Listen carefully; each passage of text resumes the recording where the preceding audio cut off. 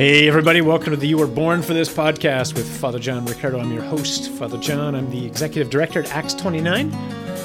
And here we talk about anything and everything related to transforming the church. Nick, Mary, still January, we're still standing, and a few things going on right now. How you doing?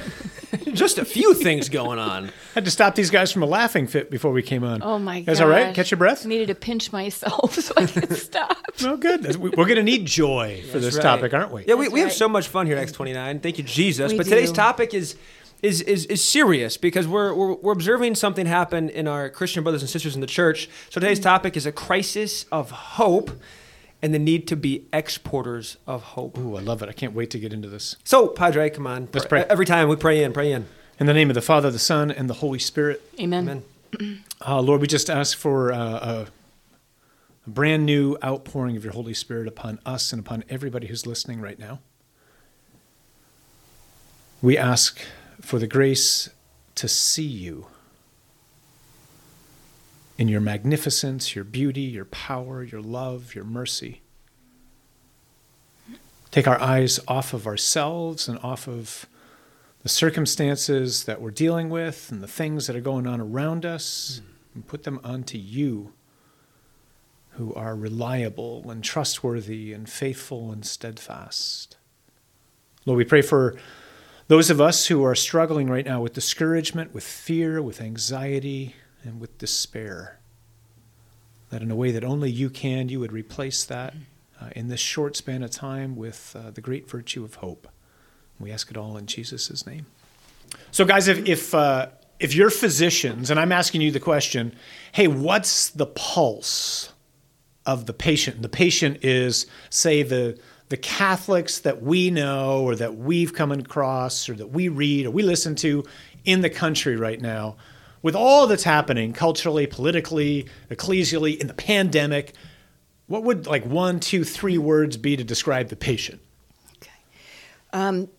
I would say, first of all, disbelief at what we're seeing across all spectrums. Profound sadness and disappointment. And I'd say to a certain degree, like discouragement Yeah. with Okay. everything. No, it's great. Thanks. I would say tremendous shock. I mean, I keep hearing that from people I'm talking to. I'm so shocked we're here right now. And then I think also some people are close to despair. Others starting to almost search for answers. All the sort of pictures I could paint to kind of it's going to get better. Suddenly those are so shattered at this point. They're starting to go, oh my goodness, now where do we go from here? Now what, right? So a real sense of loss and shock. Yeah, so the patient seems to be somewhat in trauma right now, right? Pulse is 30. Yeah, that's right. Either that or it's just spiking like Needs crazy. oxygen. Right, or spiking. Right. So forget the patient. What about you? 1, 2 words. Where are you guys at right now? To be honest, Yeah. I'm sobered. I too am sad. But I'm not afraid. We talk oftentimes about that peace that surpasses all understanding, no matter what's happening around you. We can see the chaos. I can see the chaos, but there's this stillness inside of me. So I'm not afraid, and I'm Okay. interiorly peaceful. Great, praise God. Nick, how about you? Where are you at? Yeah, I mean, I'm kind of with you, Mary, on some things, and Emily and I just keep talking and praying through this at home, and kind of observing things. What does this mean for us? What does it mean for these kinds of decisions we're making? But we have so much peace. I'm shocked how much peace I have, actually. I mean, in the best way of just the Lord's got this. He's got me. He's got my family, and I'm not optimistic about the circumstances we've been in and we're in now, but Jesus. I thank you, Lord. I have my eyes fixed on him uniquely right now. And then I just want to say, but there is a sense of well, that happened quick. Yeah. We're going through rapid transitions, that's for sure. Right.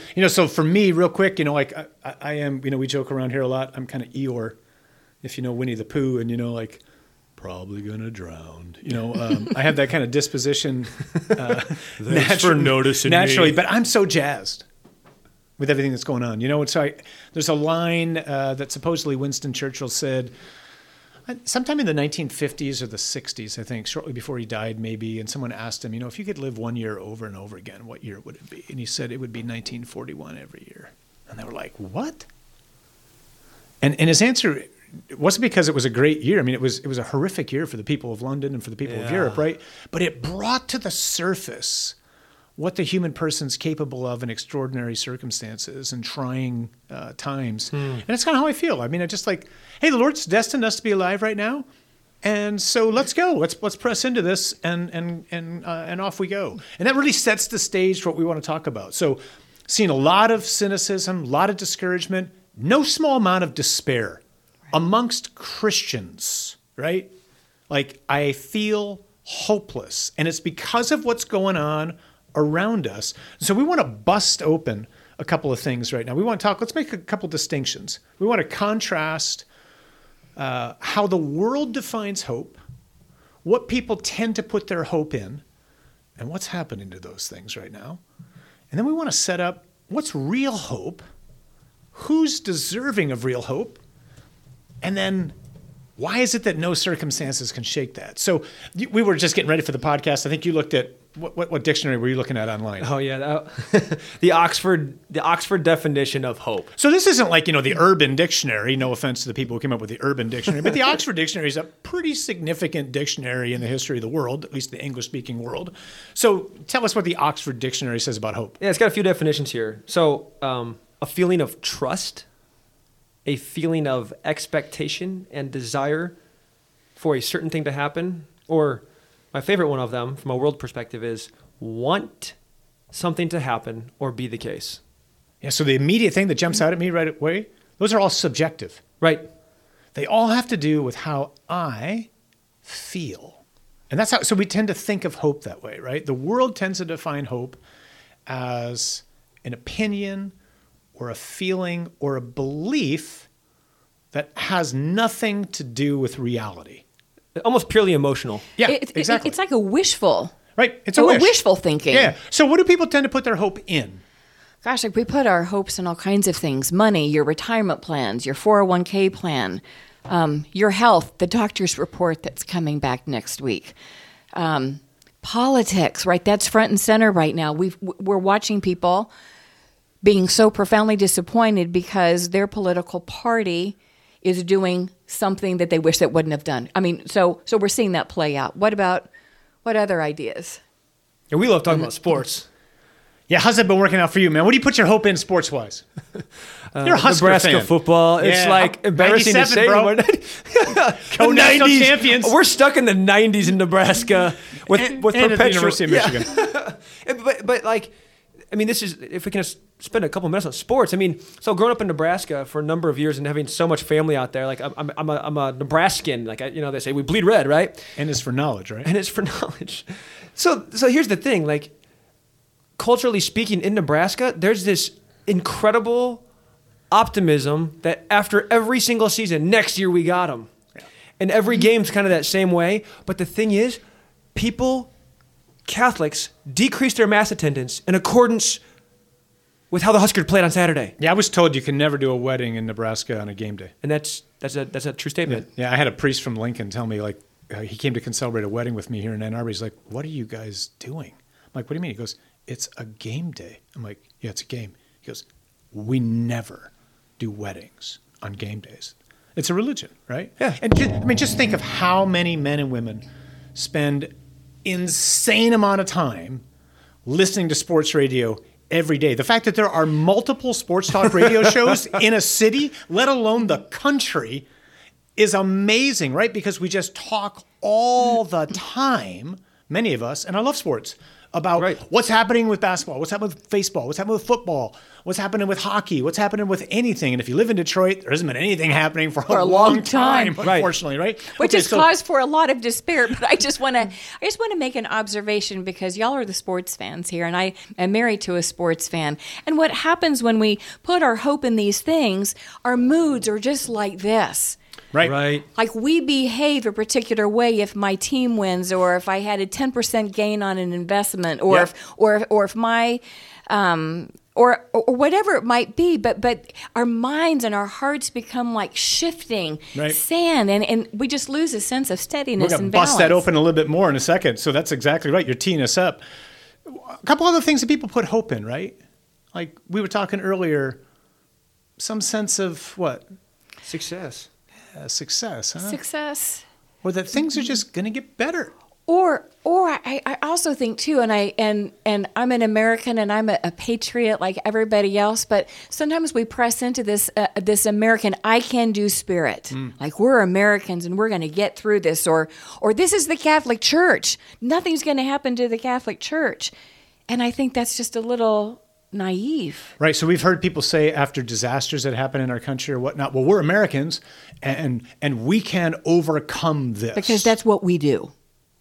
That's just insane. It is. Like bubonic plague hit. We're Americans. We're going to overcome this. Maybe not. Yeah, what does that even mean? Right? Yeah. So Mary, you were just saying a minute ago, like just talking about how we get impacted when those things that we put our hope in don't come true because they were, in fact, wishful thinking or feelings that we had. So what's happening to some of these things with people around us, right? What's happening? What's the last year, particularly the pandemic, now the cultural upheaval, the political upheaval that we're living through, the ongoing mess that is the church? What's this done to people's hopes as the world understands hope? For so many, it's crushed them. Yeah, I think so. Yeah, as you watch institutions start to collapse and you see a lot of what's happening play out, we're collapsing too.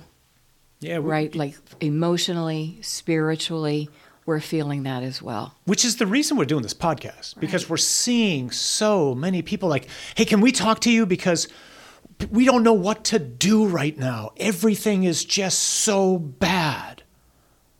And we're like, well, what did you expect? On one hand, like, really, what did you expect? It's a broken world. It's a fallen world. That's why God became a man, to redeem it. And until he comes back, it's going to continue to get broken. It's going to continue to break. We've sent so many people from Christendom to apostolic mission. There's an incredible quote in here that I think is really timely for many of us right now, especially as we see what's happening in the country as a whole. So the author writes this. He says, during the last half century or so, this is kind of a long quote, hang in here.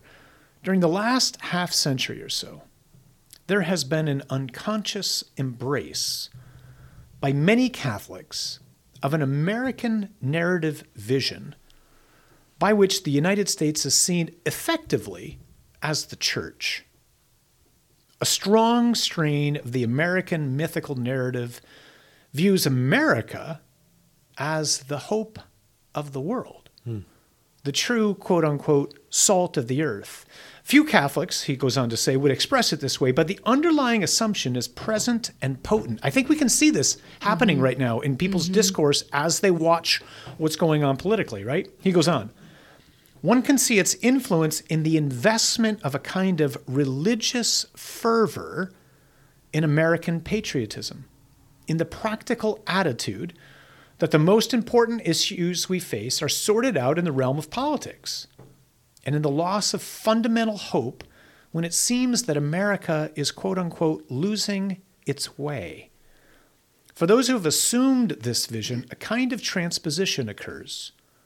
The legitimate concern that the worldwide church, called to be a light to the world and inhabited by the Holy Spirit, remain faithful to Christ and be held to a high standard of purity and remission for the sake of humanity's salvation, is repackaged as the concern that America be faithful to its founding ideals lest the world go astray. Whether that American salvific mission is seen as the dissemination of capitalist democracy or the remaking of the world through the UN's millennial goals, the error is the same. Whatever have been the genuine virtues and accomplishments of America, which are surely not insignificant, and however good it would be that America remained faithful to the best of its traditions, such a view of things has little to do with the Christian faith and is miserably inadequate to the genuine need of humanity. And then here's the money line. We should be clear about this. Even as we love our country and hope that it prospers and exercises good influence beyond its borders, we know that America is in no sense the hope of the world. That honor belongs to Christ alone as he works through his body the church. That is a really critical quote, I would suggest, for this time we're living in right now. So with that in mind, let's just transition. So what's real hope? Huh? We've talked about how the world at large thinks about hope, and it's really just wishful thinking. It's a subjective feeling which is usually not anchored in reality. Real hope, the theological virtue of hope, has nothing to do with feeling, and it has nothing to do with subjectivity. It has to do with objectivity. It is absolutely certain. It's not wishful. It's not like, oh, I hope it doesn't rain. No. Hope, St. Paul says, or the author to the Hebrews says, is an anchor. Peter Kraft, in one of his books, Fundamentals of the Faith, he says, hope is like headlights. It's a great image. It's hard to drive in the dark when you can't see what's ahead. The theological virtue of hope shows us what's ahead. And hope is rooted in God, what he's done in the person of his son Jesus, and what he has promised. I think it's St. Augustine who says, God has put himself in our debt by making so many promises to us. And God does not lie, right? He's faithful. And so our hope is certain. It's an anchor. It has nothing to do with right now. It has to do with what's up ahead. And because I can see what's up ahead, in that regard, it does have something to do with right now. It keeps me calm. All right? Does that make sense? Absolutely. It's the everything else in life's like a moving goalpost. Yeah, that's You know, right. how much money I have or don't have, what my job is or isn't, my health or my lack thereof. Mm-hmm. But the goalpost that doesn't move is God himself and his promises for us. That's the steadfastness. I mean, of God. to use that image, like if I might not know what the journey to get to that using the headlights image, like I might not know what's between here and there, but if I know that's there, that Right. I have assurance, That's I have right. certainty, it's going to be okay. And namely, and for culturally speaking, even among our Christian brothers and sisters, we act like the worst thing that can happen is death. Right. So I have that. That's such a great image, Father John, and so I think if we know, I mean, we're rooted in hope. I think that hope fuels our faith. Don't That's right. you? Yeah. And I think hope fuels our faith, and it fuels the charity that drives us to go out and to use what we talked about earlier, in the podcast. We ourselves want to be, and we want you all to be exporters of hope. And I think as long as we know hope is out there, faith and love accompany hope. I think hope's what makes those two theological virtues even more possible. I think that's spot on. Hope tells me it's going to happen. Yes. I know it's like my eyes are going to see the King. Hope tells me it's really true that all the kings of the earth are going to bend their knee at the name of Jesus. My eyes are going to see it, even if they don't know it right now, right? My eyes are going to see the Lord call me out of death. Everything he's promised is going to happen, So, which tells me right away, there's only one person in whom we're supposed to put our hope and our trust. That's God. The psalm tells us, put not your hope or your trust in princes, in mortal men who come to nothing, whether they're representing a political party, whether they run a country, whether they coach a team, whether they manage my IRA, whatever they do. Don't put your trust in them.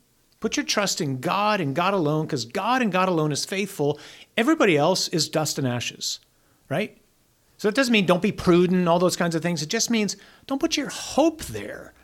So nothing can touch my hope. St. Paul says in Romans, right? Hope does not put us to shame, or it does not disappoint us. In other words, no one's going to die, stand before God and go, gosh, what a dummy I was to have banked on him. No one's going to do that. Everybody's going to go, oh my gosh, like, look at this. Which is not to say that the Christian life it's going to just be miserable here for your whole life, but suck it up because there's a Cupid doll at the end. I mean, yes, the cross is here, But the Lord says, even now, he's promised us abundant life. So we don't have it fully yet, clearly, but we're already tasting it. So the Christian life is not just endure and grin and bear it and then like hang in there until we get to heaven. But we do know it's going to be hard here, and I shouldn't expect it otherwise. So hope's not going to disappoint us.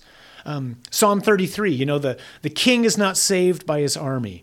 A warrior is not delivered by his great strength. The war horse is a false hope for salvation. Its great might cannot rescue. Only God. I love Psalm 125 too. Those who trust in the Lord are like Mount Zion, which cannot be moved, but abides forever. That's powerful. My hope is so rooted in him. He is immovable. I am immovable. Rock solid. There's a line. It's always just jarred me, especially living in America, where we just kind of have the idol of wealth, and we put so much hope in wealth. Paul says to Timothy, "As for the rich, tell them not to be haughty, nor to put their hopes on something in something as uncertain as wealth." Wait a minute. What do you mean uncertain as wealth? What else do we put our certainty in as most Americans? Like wealth is it. And Scripture's telling us, no, it can all go tomorrow, right? It's happened in the history of the world. It could happen here. Don't put your hope on things as uncertain as wealth, huh? So the Scriptures are trying to continually remind us the object of our hope, who is a subject, it's God, is God, right? Put your eyes on him. Take your eyes off yourself. Take your eyes off what's going on. Put your eyes on him. That's why it's so crucial, I think, for us to realize, no matter what's going on in the world in which we're living, no matter how bad the circumstances get, no matter if my whole IRA goes tomorrow, no matter if the diagnosis comes back tomorrow as malignant, no matter if we lose again, no matter if the doctor tells me I'm terminal because I've been terminal since I was conceived, no matter if the country falls apart, circumstances can't shake my hope. Yeah, the promises of God are not dependent upon us. Exactly, That's right? Morning by morning, Lamentation says, new mercies I see, right? I will put my hope in God, who does not lie, who is faithful, who is immovable, and who has promised so much, and he's given us a down payment. And the down payment is the Spirit that lives within us, right? So if you're selling a car, maybe Mary and Steve are selling a car. Steve's about to retire soon, so maybe you're going to sell your car. And I come by and I say, hey, how much you want for that? And you go, I don't know, I want $25,000. And I give you 10 as a down payment. What does that tell you? You're good for the 15. Yeah, I'm going to come back. That's what I just gave you 10 grand. I'm coming back. Right? Mm-hmm. I remember Father Francis Martin, who was one of my teachers. He says, that's what God's done with the Holy Spirit. He's put the Spirit inside us to do what? To tell you, I'm coming back. That's my down payment on your life, right? So that's the certainty and the surety and the assurance that I have, which is not rooted in how I feel. It's rooted in who he is, what he does, and what he said. I will make all things new. Keep your eyes on me. And he paid the price with his blood. I'm just thinking about not only is his blood sufficient for us, but it's sufficient for all circumstances. That's right. Yeah. So Nick, you're always driving us to like, okay, this is great. What are we going to encourage people to do?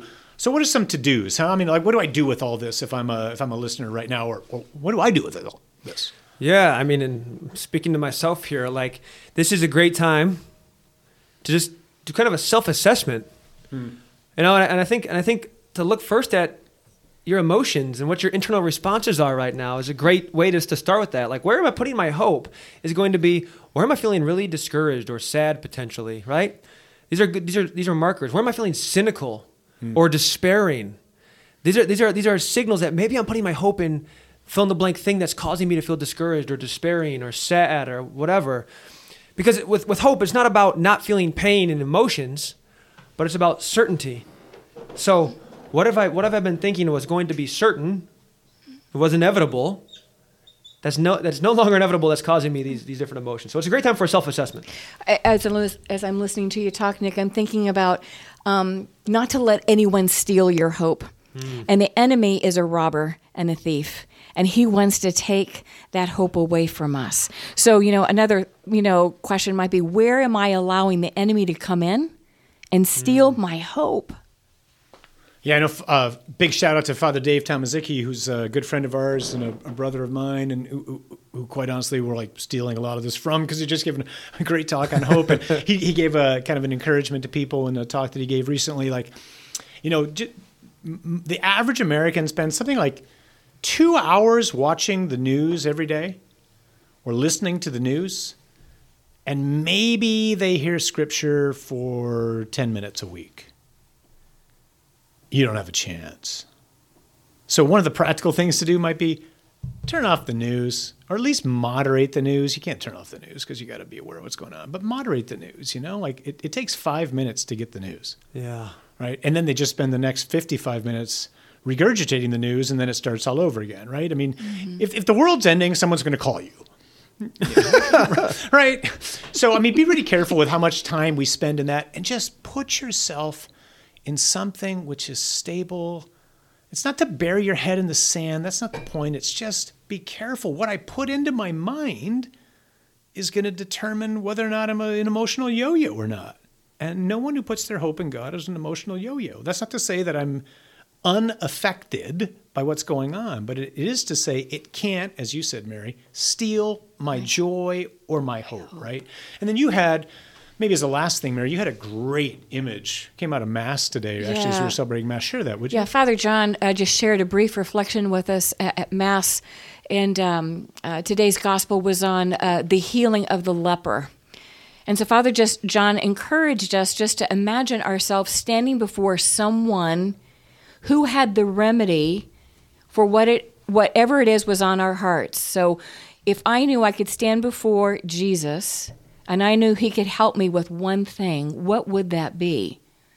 And so he said, he invited us as we received him in communion to ask God to heal that one area of my life that most needs God's healing. And my thought was, like, that's just a great meditation for every time we receive Eucharist, to go up to receive Jesus with a very particular intention, be confident that he will answer that prayer. And so I think we were all very reflective before we received Holy Communion, like, I'm going to receive with a particular intention. And maybe what we do is we receive our next communion, asking Jesus just to show me where I am hopeless. I love that. Right now. Yeah. And to give me hope in my life, and give me the grace of hope, and know that he'll deliver. I love that. That's beautiful. And Padre, I know you're probably going to wrap us up here, but maybe this is a word from the Lord for some brothers and sisters who listen. I just think, the Christian response, like you're feeling discouraged and frustrated and all those kinds of things, and, I'm with you. The Christians run in. We don't run away. And so right now, if you're feeling like, gosh, I just want to bury my head in the sand, take my family and run to the hills and just wait it out until Jesus comes back or whatever that looks like, Jesus has you here. If you're still breathing and hearing this, he has a mission for you. And so run in. Ask him, what does it look like, Lord, to run in when everyone else seems to just be shouting to run away and hide? Yeah, I think it's Fleming Rutledge in one of her books. She makes a big point right after 9/11 happened of just kind of like lifting up the first responders at the World Trade Center. Everybody's evacuating the building as it's about to fall. And here's these incredibly heroic men and women. I'm thinking of a guy like Vito, who we know here in Detroit, who's one of our heroes. These guys run into burning buildings. And she says that's what Jesus did by coming into this world in the incarnation. And that's what you just called us out to do, brother. Thanks for that. We're supposed to run into the burning building because the world has no hope apart from Jesus. Let's end with this. This is 1 Peter 3, verse 14 and 15. Peter says this. I love this line. Do not fear what they fear. Who's the they? Those who do not believe in God. What do they fear? Everything, right? Do not fear what they fear. Why? Because you got a good Father. You know he acts. You know he's faithful. You know he doesn't lie. You know he's solid. You know he's reliable. You know he loves. You know he's merciful. You know he's kind. You know that because he's sent his son who's become man, who's gone to the cross, who's bound the strong man, who's defeated sin and death. Do not fear what they fear. Then he goes on to say, nor be troubled, but in your hearts honor Christ the Lord as holy, always being prepared to make a defense, give an explanation to anyone who asks you for a reason for the hope that is in you. Yet do it with gentleness and respect. So we want to provoke people in these days. We should be as Christians. If we're not letting the circumstances of what's going on make us become emotional yo-yos, it will be clearly obvious to people around us. We want them to go, how are you so calm? Mm-hmm. And Peter says, here's why God's given you that opportunity. Use it as a chance to tell them, well, let me tell you the reason that I have hope. Not wishful thinking. Certainty, assurance, confidence. Because God is God. And he's faithful. And he's true. And he loves. And he holds the world in his hands. And because he does, do not be afraid. He's with you. And you were born for this.